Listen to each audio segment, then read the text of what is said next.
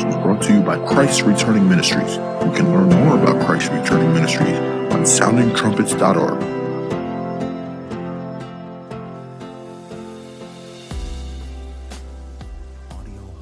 Ladies and gentlemen, thank you for joining today's podcast.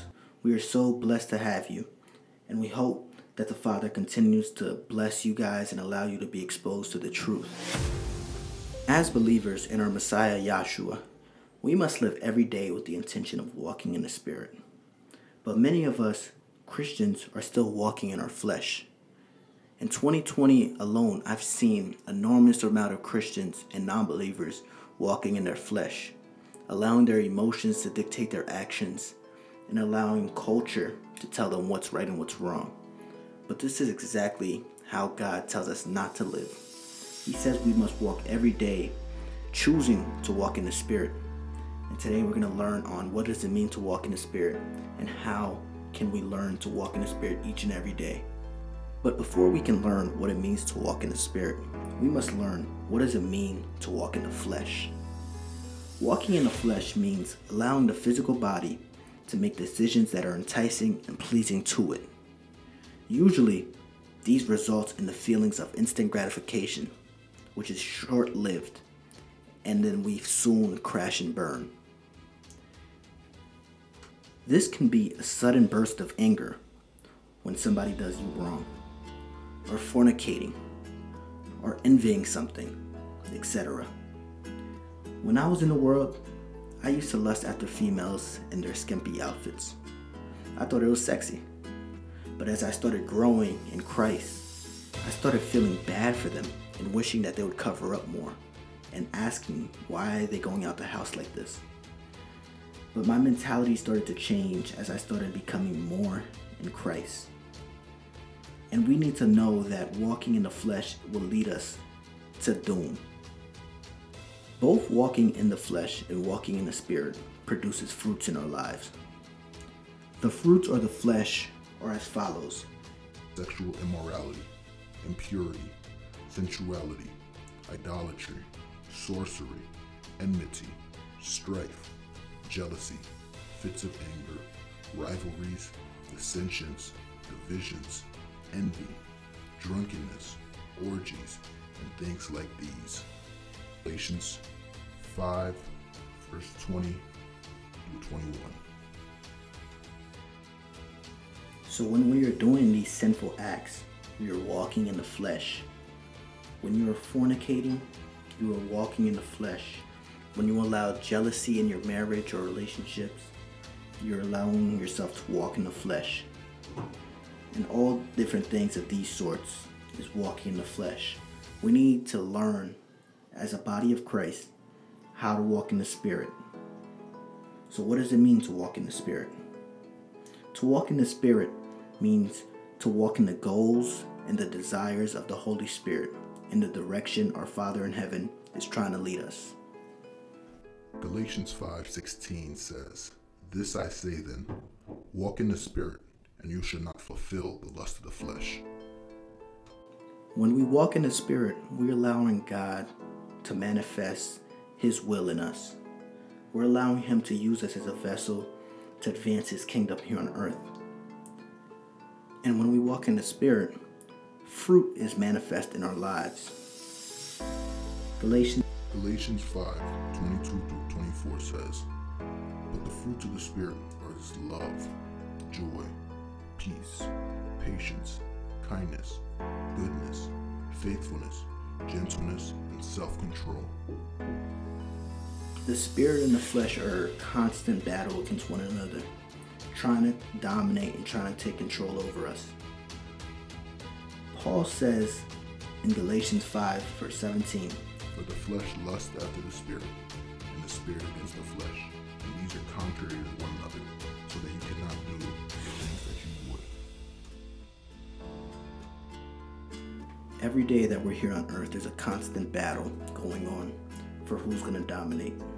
Either God's Holy Spirit, or your body's going to allow the physical desires to entice you. You need to choose this day to follow in the Spirit and to do what is pleasing to God. How do we walk in the Spirit? Each day, we need to choose to follow the voice of the Holy Spirit in His direction. You know that little nudge in your heart that you feel when you're about to do something you're not supposed to? If you just ignore it and you pretend that it's not there, you're blatantly choosing to feed your flesh. But when you listen to that little voice, the nudge that's in your heart, you're choosing to obey the Spirit as He's trying to keep you from doing something you're not supposed to. And it's all about, what are we feeding ourselves?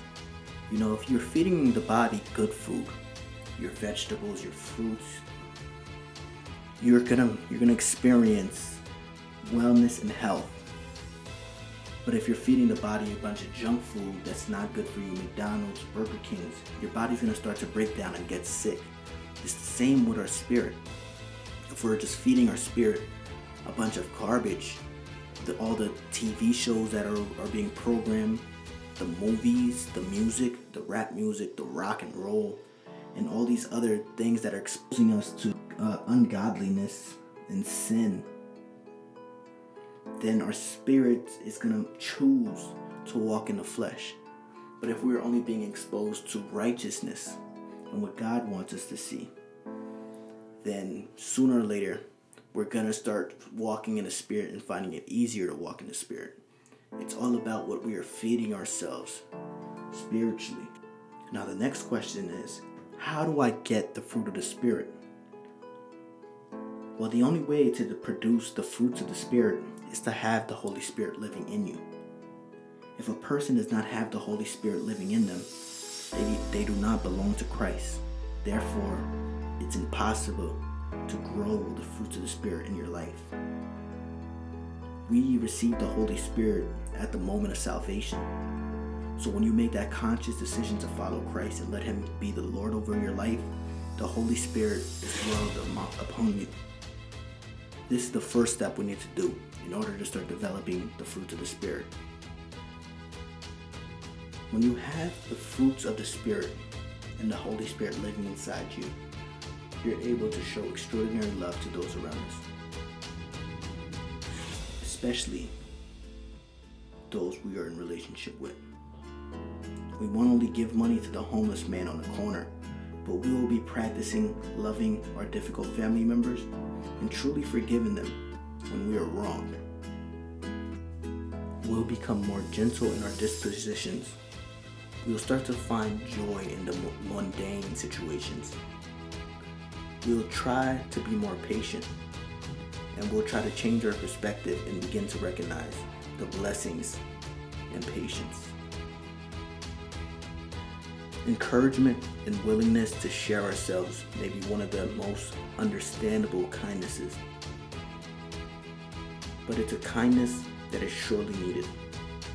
And as we grow, our gentleness starts to grow. We start being more gentle with others. We're not so hard on ourselves. We cut ourselves and others some slack. And we learn to give each other the benefit of the doubt, even though we may get hurt. And we continue to do it because we see how it helps others. And more importantly, we recognize a maturity in ourselves. And as we mature, others begin to notice a difference in us as well. How our short fuses has gotten longer. We are no longer self-focused. How we seem to have undergone an attitude adjustment. How we're willing to endure if that means helping others. These are just the little benefits of walking in the Spirit. Not only to mention, God calls all His children to walk in the Spirit and to live as Jesus lived. A humble and meek man, the most amazing personality you would ever find. No flaws, perfection. And He calls us to that standard. So we need to choose this day to walk in the Spirit and allow God to be the Lord of our lives.